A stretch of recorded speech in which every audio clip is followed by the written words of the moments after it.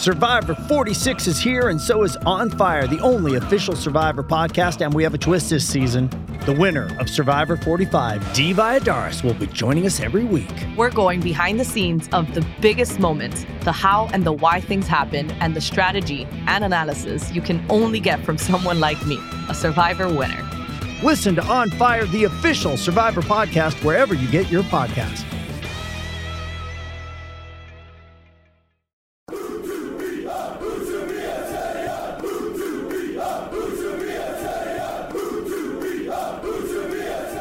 Hello and welcome to Utabia Terrier. Do not adjust your dials. This is me, David Hartrick, on hosting duties for once.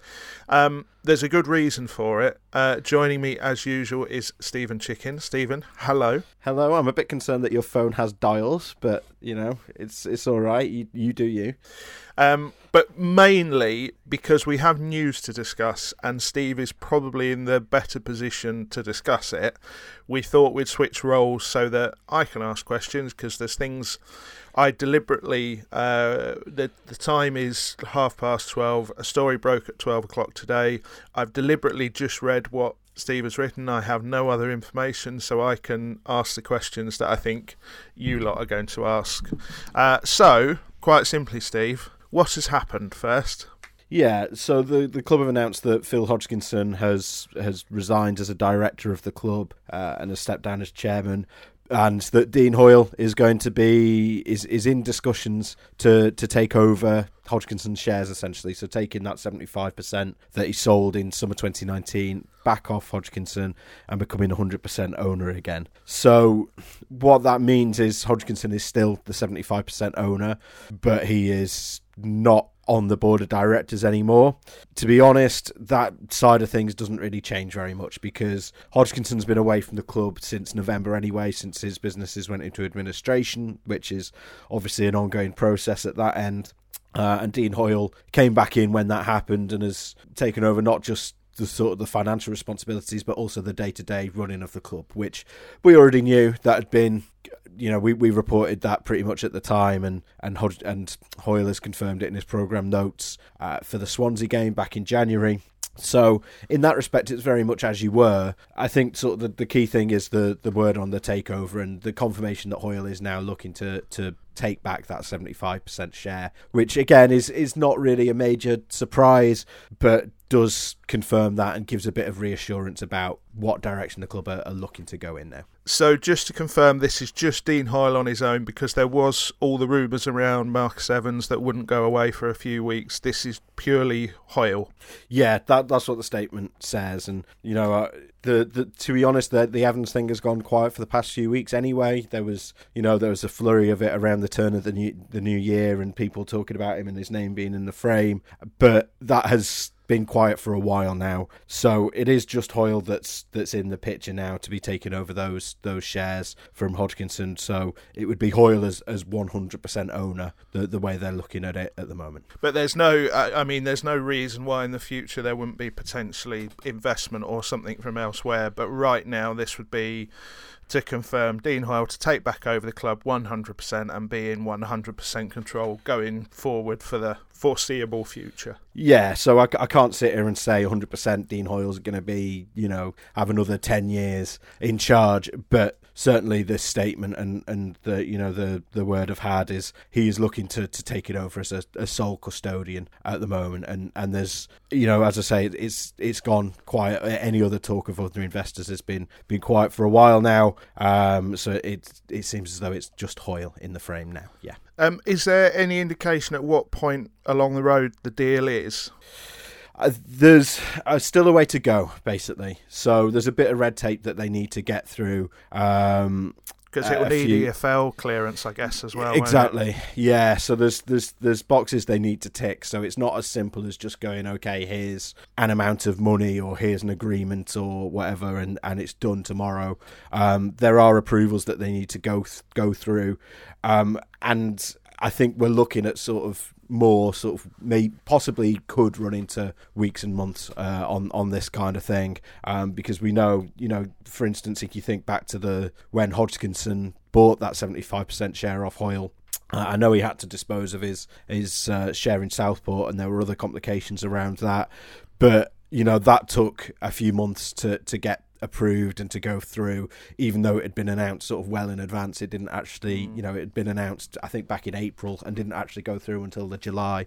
So these things do take time, and not everything is necessarily in everyone's control. But as I say, I think the significant thing is the statement sort of makes clear what their intentions are and which direction they're travelling with this. Yeah, so I think it's good, because I think when it originally broke last year that the Pure Group had gone into administration, etc., there was an element of doubt that the club were very, very keen to put to one side, weren't they? I don't know how many times we heard the words short term, medium term and long term, but it was a lot. So this just feels like it's essentially just the next phase of that process, doesn't it? Yeah, exactly. They've been, I think they've probably been moving towards this for a long time. But as I say, there's obviously Hodgkinson will have been tied up as well with things on the Pure side of things. Obviously going into administration requires quite urgent attention. So with Huddersfield Town being sort of, a separate entity, I think it's understandable that his focus would be on that. And I don't think there was urgency from Town to make sure the wage bill was paid. We know that Hoyle has paid the wage bill for that October, for instance, after he came back in. So there was a sense of urgency there. But in terms of getting everything sort of sewn up, Hodgkinson has been out of the club effectively in terms of sort of day-to-day running for a few months now. Hoyle has been in for a few months now. So I think in that respect, it's more a case of making sure it's done right rather than rushing into something. It's an ongoing process, and that's where they are with it now. It feels like they've got through the short-term bit, which is get Hoyle in to run things day-to-day and effectively take over. I know he's interim chief exec at the moment, but effectively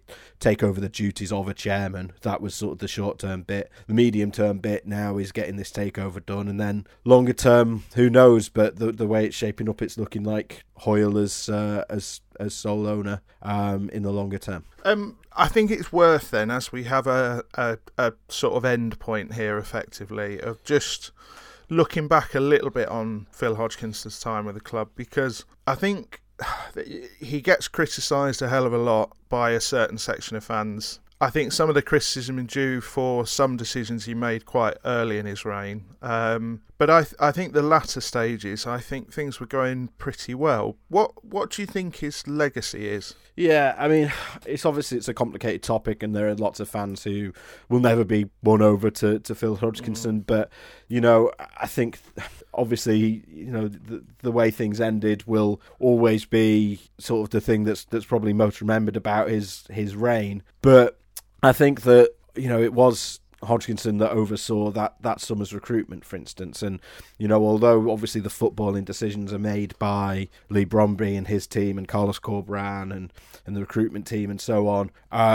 obviously it was, you still need to have a chairman who sort of helps set the vision and sets the policy. And they had that really rough season last year as part of that policy, where they were just trying to sort of get through, run some contracts down, and get through exactly COVID, it. Wasn't it? That's exactly it. But, I think their intention always last season was do that and then get their business done early. I think that's sort of the most crucial thing from last summer, is that they made sure they had those deals done early. You think back to sort of May, June, they had sort of 6 or 7 players announced before the contracts even began on 1st of July. So. And on reflection, I think you have to understand it's incredibly important, because Carlos Corberán, the way he ran that team into the ground last season, he getting that fitness into him and getting those disciplines into him over the summer was absolutely vital. So I don't think that's any small thing when you're talking about the success of this season, really. I think not only was the business good, but getting it done at the point they did was vital, really.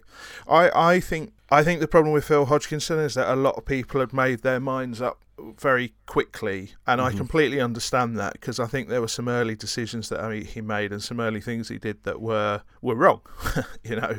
No other way to say it, were wrong. But I think you can't deny that the club learned to work a bit smarter under him, in terms of the summer recruitment. I think Lee Bromby and Josh Marsh have to take a lot of credit there. But I think that it's just good to now draw a line, isn't it? Because I feel like everybody needs to move on from the memes and from the name calling and everything else. I think it really needs to be a proper new era now, doesn't it? Yeah, absolutely. And I mean, it's evident, obviously, his businesses have gone into administration, which sort of suggests that he wasn't of sufficient in a sufficient cash position to give the club what it needed. And, I think that was everyone's complaint all along, or certainly a lot of the concern was whether he had the means to do that. And I think he was able to keep it going, but obviously the when you look at how the effect the pandemic had on court cases, for instance, and how the court sort of ground to a halt, certainly over the first few months of the pandemic, you can understand why a legal business would be hit. And that's again probably one for the legal industry press to talk about, really, if you're interested in that side of things. But and I think it's worth saying, Steve, if you don't feel any sympathy about that, that's absolutely fine too. You don't have to feel sort of sympathetic and empathetic about something like that, because it is what it is. Every business and every industry has been affected by the pandemic one way or another. But I do feel, in terms of Phil Hodgkinson, I do think the pandemic is the big what if, because we just don't know what would have happened without that. But it is what it is, and we've got to move on. This is it, yeah. As you say, draw a line under it now, and I think Town fans, obviously they know what they're getting with Hoyle. I think that's sort of the reassurance. I mean, we put the news up, the tweet out 45 minutes ago, and there's literally been, in reply to my sort of tweet about the news, there's been sort of 2 comments, and they're both saying, oh, well, good.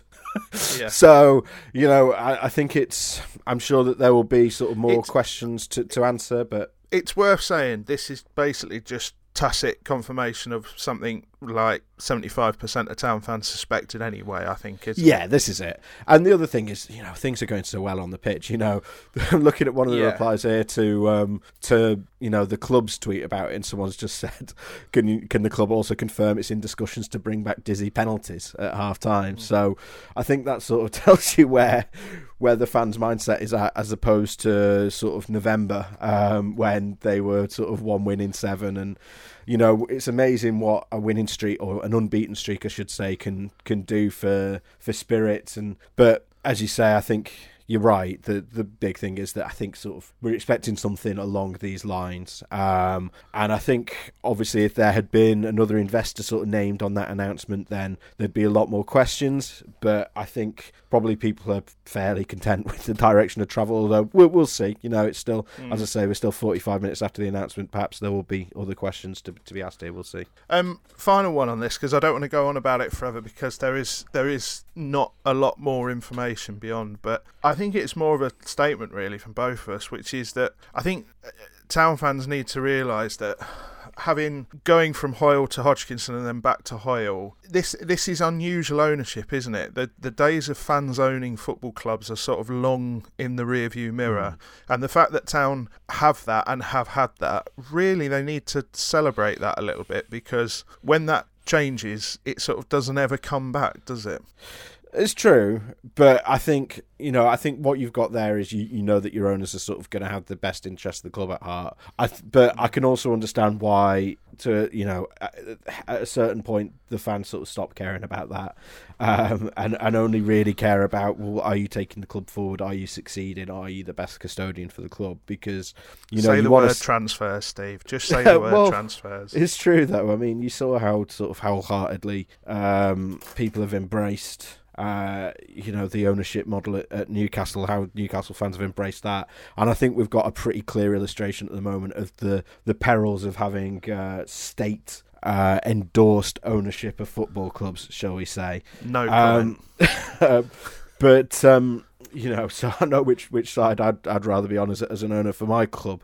But Hoyle's been was chairman for 10 years. He knows that, the fact that he's a fan won't count for much unless the club is successful under his stewardship. And he's taking the club back over when it does go through. He'll be taking it back over in a very good position in terms of what's happening on the pitch. And, we saw that there's no sort of, with the work they did in January, there's no sort of financial headaches there. That transfer window was not the transfer window of a club that was desperately trying to raise funds, because if they had been, they could have been on the phone trying to offload Lewis O'Brien, trying to offload Sorba Thomas, trying to offload Josh Koroma. Instead, they were desperately keen to keep everyone, which they did, and they even added 3 new players. So yeah, I think they're in a good state, and sort of the big question mark is what division they're going to be in next year, because Hoyle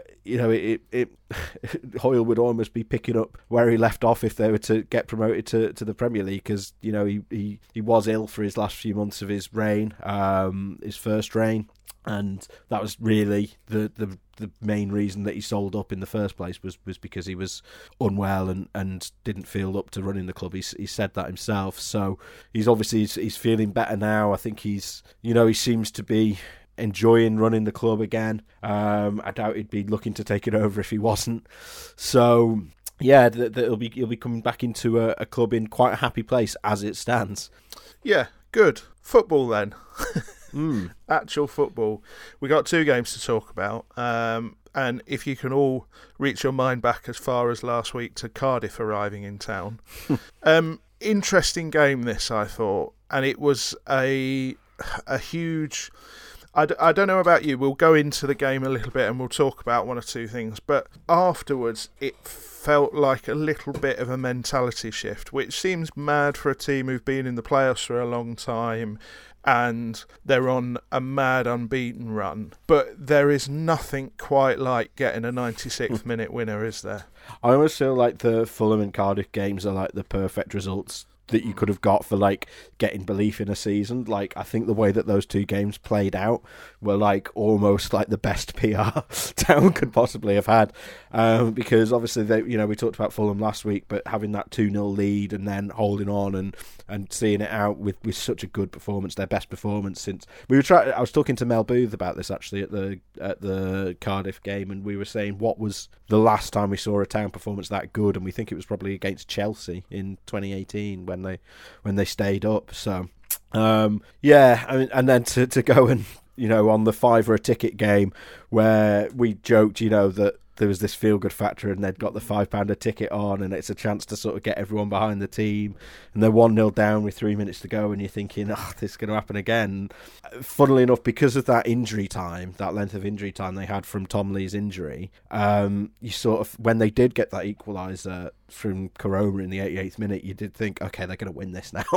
You sort of knew it was coming. Steve Morrison, Cardiff manager, said exactly the same in the presser, didn't he? He said the moment he put up 9 minutes, he knew they were done for, because they were going to get a chance and it was likely they were going to take it. And what I did want to talk about before we go into the specifics is just how the subs changed that game.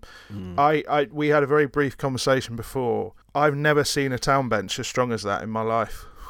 I've genuinely never seen a Town bench as strong as that, and I think that the way Town have run over the last couple of seasons has led them to them always having a good option on the bench, or maybe a good player and a good option on the bench. But they really had ways to change the game, didn't they? And it made a significant difference.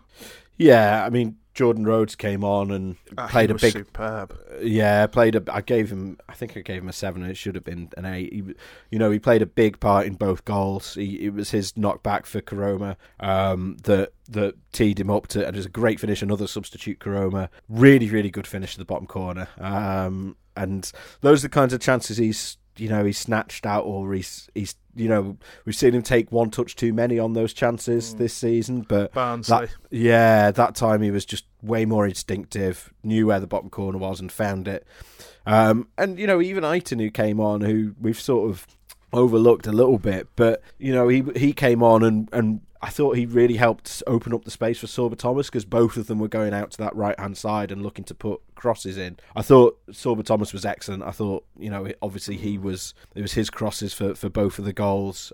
He set up Russell's as well in injury time, and you know, the quality, you know, Morrison sort of implied it had been sort of just lumping it into the boxing town, but I think that's sort of doing a bit of a disservice to the quality of Sorba Thomas's deliveries into the box there.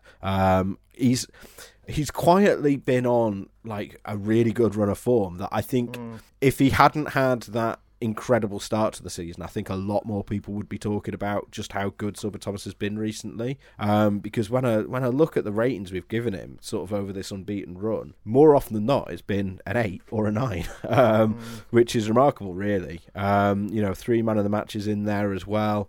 So yeah, I think he's been on an excellent form. But you're right. I mean, the substitutes. This was a game where the subs were sort of instrumental in changing the game, and I think that once again sort of talks about the level of depth Town have got in the squad at the moment. Yeah, I thought the subs allowed them to open out the pitch a lot more.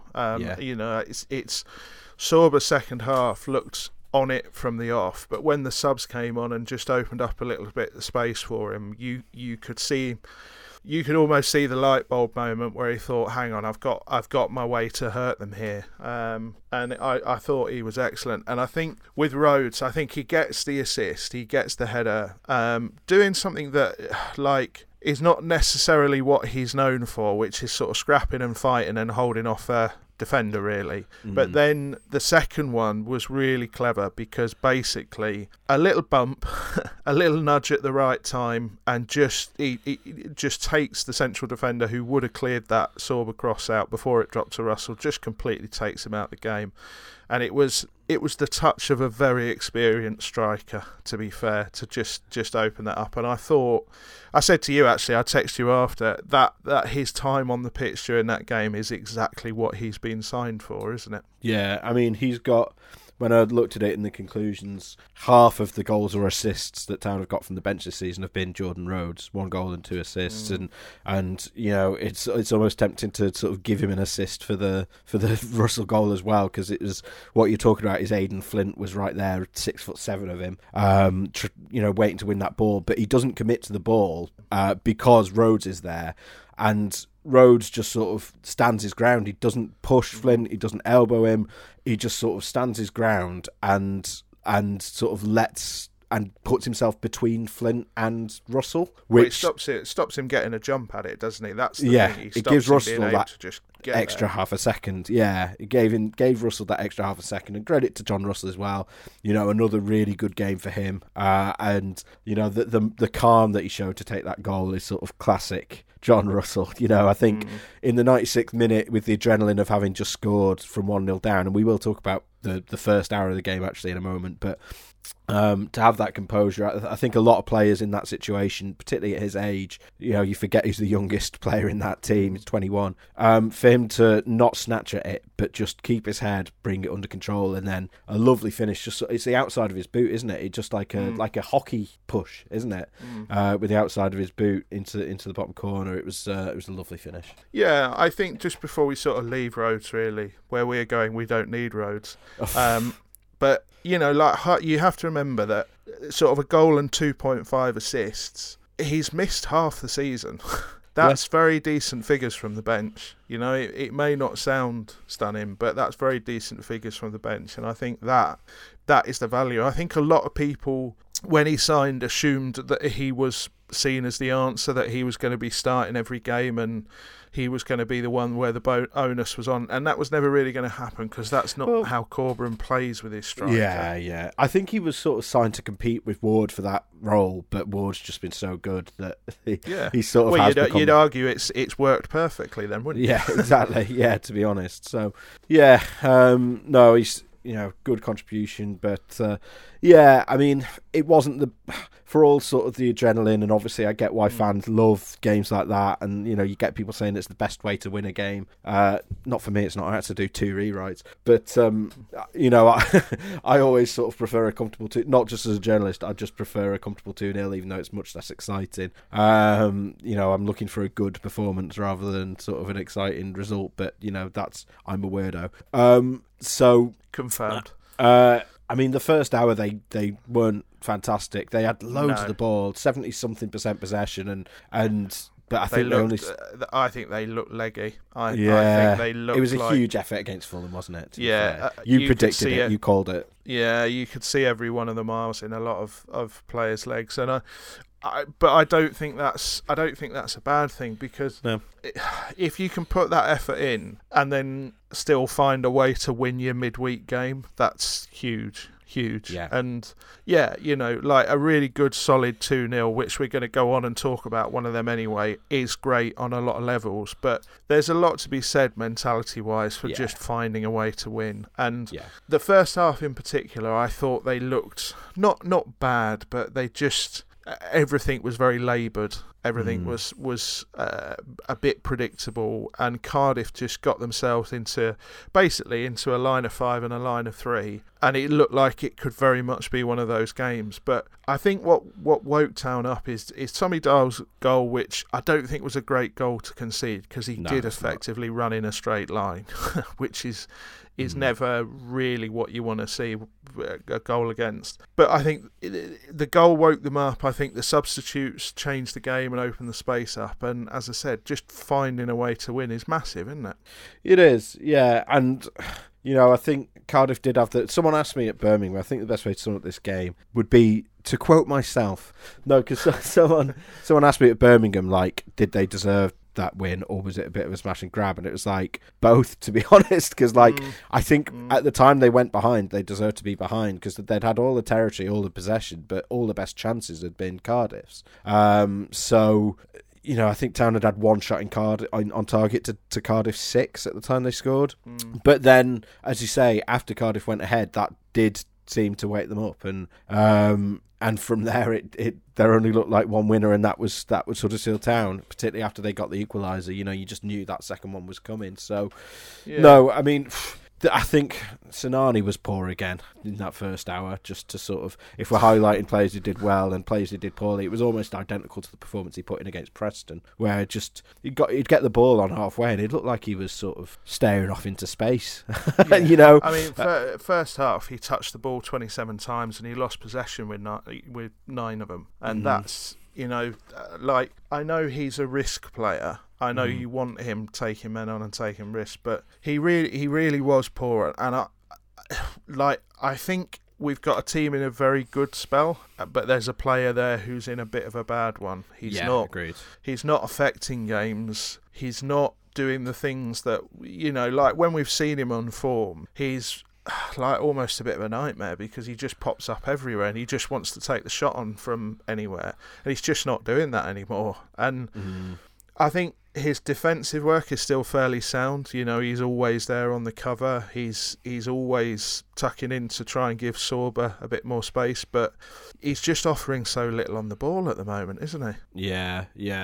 And in fact, I would say he's actually hurting the team on the ball. Like, I was surprised. I was surprised he lasted so long on the pitch, both against Preston and against Cardiff, to be honest. And I know he swapped in both games. He swapped him and Dwayne Holmes over. But yeah, I don't know. He's not having a good time of it at the moment. I think, as I say, particularly in midfield, it's that thing where I don't know if it's an analyst thing. It's something we talked about. We're expecting someone to do it with John Russell at some point. But if he gets the ball on halfway, he invariably is losing it at the moment. He thinks he's got more time than he's got, and I think it's not something that can't be fixed. There's an obvious fix to it because it's such an obvious issue. He's played well, hasn't he? We're not like talking a player who's been resolutely awful since he came in. He has played well, and he has.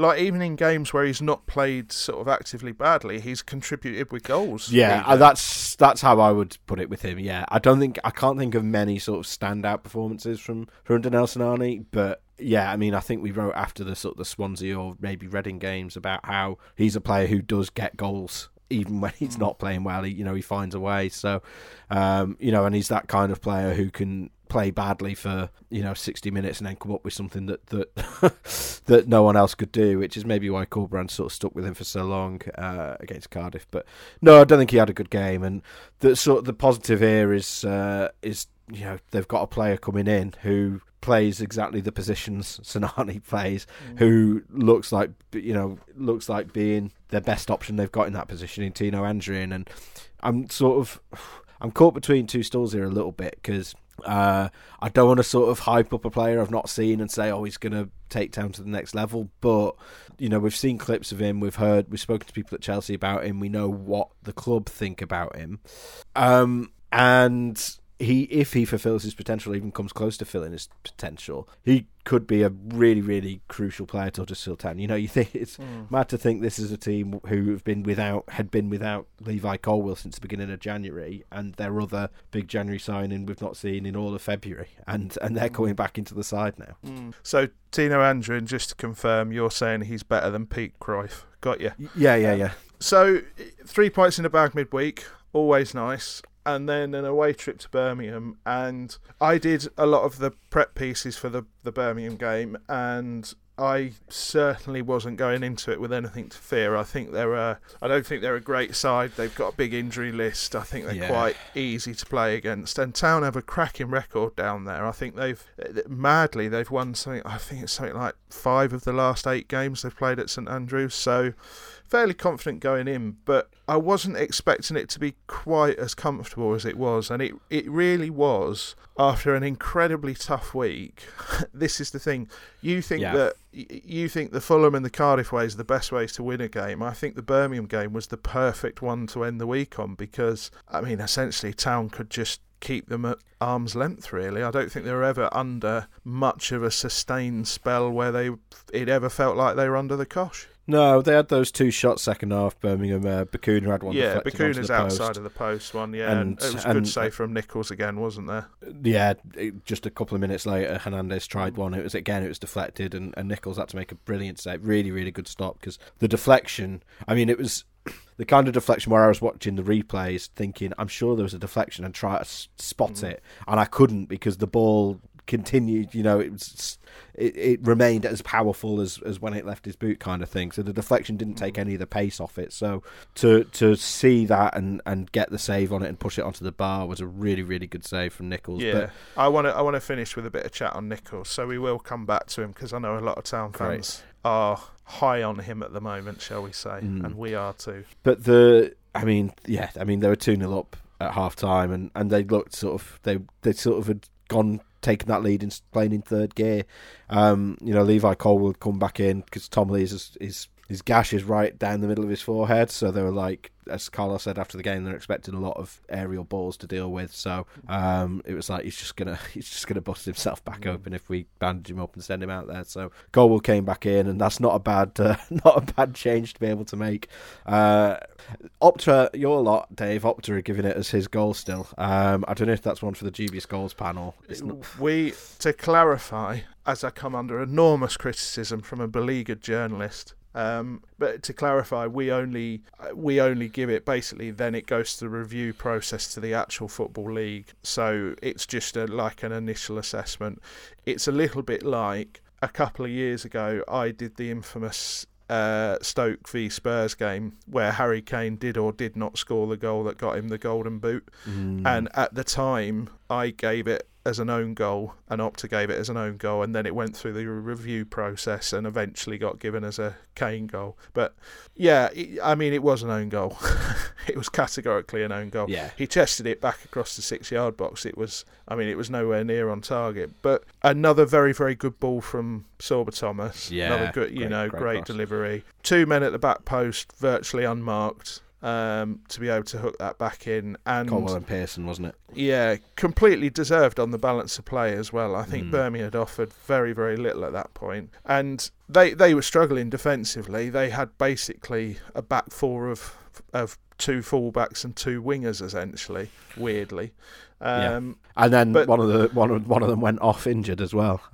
So they ended up with a set two wingers at full back and a full back and a central midfielder at centre back, and I think that showed in the second goal. Yeah, the second goal is just horrendous defending, and then Lewis O'Brien doing the thing he's threatened to do a hell of a lot over the last 2 years, really, which is properly pickpocket a defender and finish well. And it was a good goal, but at 2-0, it was completely game over, wasn't it? It was, they couldn't play with a top hat and a cane second half. You've got to be organised and do what you do. But it was a dream scenario, really, wasn't it? Yeah, and Birmingham are a bit down on their heels at the moment because. Sorry, Small Heath Alliance. We keep calling them Birmingham.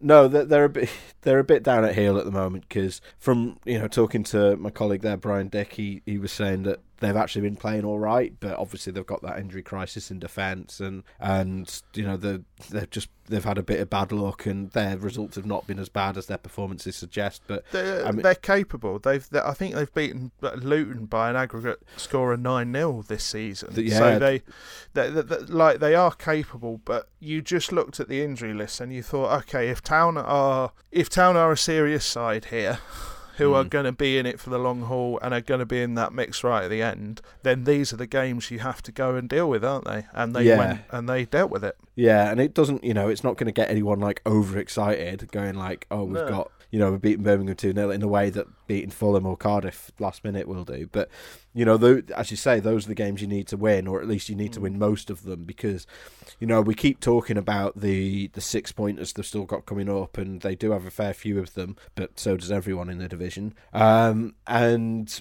when we're talking about those 6-pointers, we're almost taking for granted that they're going to get the results against your likes of your Birminghams, and the Millwall and Peterborough, who are up next, obviously. So, but it isn't taken for granted. You mentioned, they beat Luton. Birmingham beat Luton 3-0 a couple of weeks ago, and Luton have been the best team in the division. So if you took the league table, points per game table from the beginning of December, Luton are top, better than Fulham. So for them to beat for Birmingham to beat them 3-0 at St Andrews a couple of weeks ago just sort of shows you can't take these games for granted. So to go and get that clean sheet and get the 2 goals and sort of pretty much cruise to victory is important for Town. They do need to keep doing that. They're not going to win all of those games. They've still got sort of Hull and Barnsley as well. Barnsley, who are doing well at the moment, weirdly, they won at the weekend, beat Middlesbrough. I think 3 wins in 4, is it, for Barnsley now, since Town beat them in the Cup? Yep. So, again, another result that shows you can't take these things for granted, but Town are getting those results at the moment, and, that is as much a part of the reason that they're in this position in the league table and they've got that unbeaten run going as those more exciting results, those more eye-catching results. Yeah. So a incredible 9-point week, like 9 points from 2 away games and a home game. I mean, that could not have gone better, could it? No, it couldn't. And for a brief moment they were even second when Bournemouth were behind in the first half and early in the second half. But obviously, I think people are looking at Bournemouth, but I think, is it 4 games in hand they've got?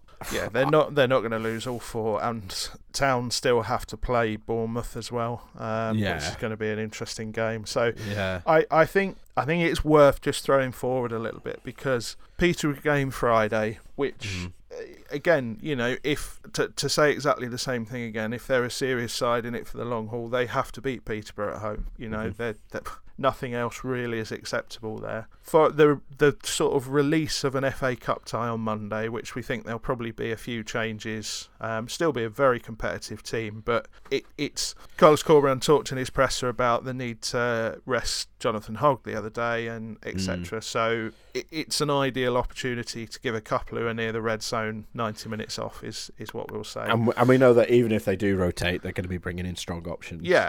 So. But then throwing forward, they're then going into I wouldn't say it's season defining, but they're going into a run of games where we're really going to know exactly where the level is right now, I think, because it's West Brom away on the Friday night. Is it Millwall away then? On the Wednesday, yeah, and then home to Bournemouth. But if they beat Forest, that Bournemouth game, I think, would have to be rearranged, which is interesting because Bournemouth already have loads of postponements that they need to make up. So if they knock that game the other side of the international break, that's a lot more in Town's favour than it is in Bournemouth. Actually. Well, the thing is, I just wonder whether that Bournemouth game would be left as sacrosanct, actually, because if you look at what they've done with Peterborough for this round of the FA Cup, because obviously they shifted Town's game to the Monday, so it's the last game of the round because of the amount of games that Peterborough had to get through. I think the league calendar is being seen as more important, and it's the FA Cup that would have to move. Or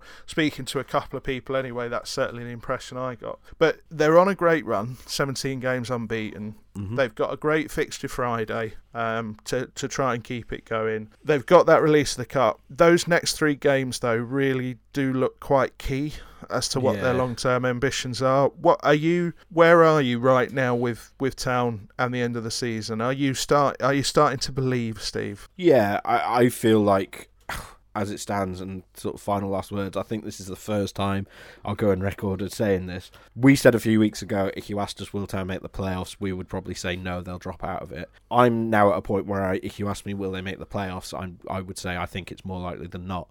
But I mean, that's obviously a result of the form they're showing. We know how quickly form can turn. It could be, if they lose to Peterborough and lose to West Brom, then all of a sudden we're saying they're useless and we don't know where the next win's coming from. That's just how it works. So, but I think, you can effectively, if they beat West Brom, they could well effectively just take West Brom out as another playoff contender, potentially, the way that West Brom's season's going. They're a long way behind now. They're 8 points off, and I think if Town were to beat West Brom, then that would almost be their season over. But I think Peterborough is a game they should win, but they got battered at the weekend. They're bottom of the table now. They lost 3-0 at home to Hull, but they've got They have to. We sit here as analysts, Steve, and we try to be fair and measured, but they have to beat Peterborough. Yeah. If they are serious about being playoff contenders, they have to. If it was an away game, I would say, do you know what? If they get a sucker punch and it's a draw or whatever, okay. If you can draw your away games, that's fine. But the home game, this is the first time I think I've said it. They have to win that game. Anything less than 3 points really, you'd have to talk in terms of a failure. Yeah, well, there's not really an unless, but the sort of the word of caution I would have is, they're playing Man City in the FA Cup on Tuesday night, and if they give City a game, then they'll be full of confidence under their new manager Grant McCann and blah blah blah. But they should win that game. Really, I'm trying to talk around it, but yes, they should win that game. But West Brom and Millwall, they're both away. They're both evening games, which Town have traditionally. Actually, they've been really good in the evening games. And Town's away record, only Bournemouth and Fulham have taken more points than Town on the road. Yeah. So, it's that I think they're third in the away table, and they're actually I think they're sixth in the home table. So you could almost argue that being away slightly favours them madly. But I think those are two, West Brom and Millwall are two teams who it depends which version of them turns up. They've both been they've both been that side kind of team this season. West Brom, I've only got the last 5 here on my league table. West Brom haven't won any of the last 5, and Millwall have won all of their last 4. So, but they're separated in the table by 3 points. So I think that tells you that they're two quite streaky teams. West Brom I've heard nothing but bad things about since Town beat them back in November. They've also got a new manager, familiar face obviously to Town fans, Steve Bruce. But yeah, I think we always talk about sort of points per game and what points per game tally do they need. I think at this stage, what are they on now? 59. And I think they probably need if they get another 15 points, then that would probably be enough most seasons to get into the playoffs. So 5 more wins from 11 games. On current form, you'd expect them to get that. But that sort of, from 11 games, that 15 points, what's that? That's it's about 1 1/3 points per game. So they need a little bit over 4 points every 3 games. They should be able to do that, really. I think that the run rate they've been going for is sort of or not been targeting, but that they've been getting is sort of 5 in every 3, and they only need 4 in every 3 in all likelihood at this stage. So, yeah, there's an opportunity there, but it's easy to sit and throw numbers and points per game and targets. It's another thing to actually go and do it on the pitch. But I think, it's hard to pick out, apart from Sinani, who we talked about, and I think Holmes, as much as I like him, is a bit inconsistent from one moment to the next and one game to the next. Having Andrew in could make such a big difference on paper. I don't want to keep going on about him, but I do keep going back to it and going, if there's one area of the team that needs improving, it's the area where they've actually got a player who's coming in for the first time after an injury. So exciting. No, you said he's better than Johan Cruyff. It's fine. I'm not quite there yet. I think it's not that I don't think they can or I don't think they should. I think they're in a brilliant position to do it from here. I just think they've got this spell of games. If they get through this spell fairly unscathed, I will absolutely believe. But I think there's added pressures now coming their way. I think it's those weeks where you drop down the table and you haven't played a game that are coming because other teams are going to catch up with various fixtures. And I look round and there are certain teams that are on a march. So, Town are going to have to earn that playoff spot. They can't fall into it. They can't afford to switch off, arguably, right until the point it's completely assured. So, yeah, I think they can do it. That's the difference now, I think. I'm not at the point where I'm sort of blue and white flag on my cheek and I'm booking tickets for Wembley, but I think that they can do it now. I think my hesitancy has always been that a lot of sides with a lot of games around them and Town have had a couple of bad spells this season. Yeah. The thing is, it really hasn't cost them. Yeah. The thing is, it hasn't really cost them, and you do wonder if they have another 3-week dip before the end of the season, is it going to cost them? Because after this little 3-game spell, they've got a couple of fixtures, and then they go into like a proper run where they've got, I think, Middlesbrough, and I think they play Luton again, QPR. Coventry. So they really, if they're going to keep going, they've got to keep getting wins, not draws, which is why I look at the Peterborough game and I say it's got to be 3 points. And anything less is not acceptable really in terms of the playoff run. So yeah, I'm not quite there yet, but I now think they can. I think they can do it under their own merits as well. I don't think they need anybody else to slip up. They've just got to keep going. They've got to keep their foot on the gas, basically. It's only goal difference that's stopping us from saying that it's in their own hands at this point. Yeah. Because the games in hand are meaning less and less, particularly with the results at the weekend. So, the thing that sort of gives me faith to come circle back and make sure we cover the Lee Nichols thing is that defensive record. They've only conceded 2 in the last 6 games, and they've played some good teams season, in that run. Isn't it? It's 36 all season, which I think puts them on course for, is it something like 47, 48 goals conceded over the course of the season, and it was 71 last year. 71. Yeah. And I mean, when you compare it to the rest of the top half, weirdly they've all got nearly identical goals against records, but they've had the most clean sheets. Obviously, 8 of the goals they conceded were against Fulham and Bournemouth in the first half of the season, and I think they've shown against Fulham they're a much better side than that now. And even sort of, where the last time they conceded 3, the only time since Bournemouth they've conceded 3, they ended up winning anyway against Reading. So, they've had the most clean sheets, and you and I have talked about Lee Nichols, and we've each independently sort of tried to look at the question of how many points he's saved Town this season. I've run it a couple of different ways and keep coming to 10 based on sort of performance against XG and so on. But one way or the other, he's been the best keeper in the Championship from everything you've looked at, hasn't he? Yeah, well, he's second for total saves made, and I think what's significant about that is that Barnsley's keeper is number 1 and Reading's keeper is number 3. So he's sandwiched between two rotten sides with rotten defences who give up an absolute shed load of chances. I think we slightly take for granted the ones he just gets behind and deals with an absolute minimum of fuss, because it completely, you go, okay, well, he should make that save, but the reason he should make that save is he's got his positioning right and he's put himself in the right area for where he thinks the shot's going to go, and it's gone straight down his neck, and that's exactly where he wants it to go.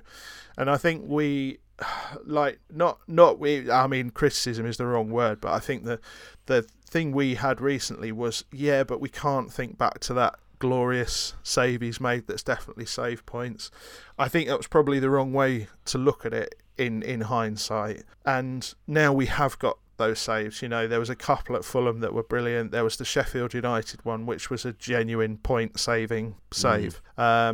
So he's got that on top. You know, 14 clean sheets, so he's clear in the Championship now by 2, I think. His save percentage is second only to a lad who has played less than half the time he has, which is statistically a very, very significant thing. You know, the consistency he's managed is just phenomenal. And I think that he came in and he looked good at first. Obviously, penalty shootout at Sheffield Wednesday, then a COVID absence. But he looks so much fitter, he looks really trim, he looks so lively on his feet, he's so quick, he's so proactive.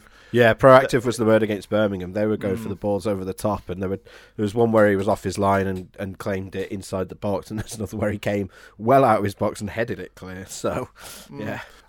It's making a huge difference, and it's impossible to quantify how many points difference, but you know, I was chatting with you at the weekend, and I'm with you. I think it's 10, possibly even a couple more. He has made a huge difference, and as I said, I think you just sort of take for granted the sort of metronomic quality of just being in the right place consistently, you know, just to take that shot right in the centre of the chest where he wants to. So yeah, just phenomenal, really, and that whole defensive unit is something we'll probably spend a lot of the summer talking about, in truth. Not to mention his work on crosses. You know, he prevents so many shots through getting getting it right, claiming crosses. So yeah, he's superb. Right then, I think we're done then. Big news, 2 games, bit of Lee Nichols love. I think tick, tick, tick. Yeah, you're right. Tick, tick, tick. All done. Dave, thanks for taking over the hosting duties. So you can ask me where people can find me on Twitter. I don't really want to. I know where to find you. That's enough. I know where to find you, and I know where you live. I have all the information I need. Thank you very much. But if somebody else wanted to find you on Twitter, where is it? It's at Stephen Chicken, Stephen with a V. And I am at David Hartrick, which is Hartrick. We've got a few shifts between us coming up. There's loads of pieces coming. Head to Yorkshire Live for all your Huddersfield Town related needs, and we shall see you next week. Bye.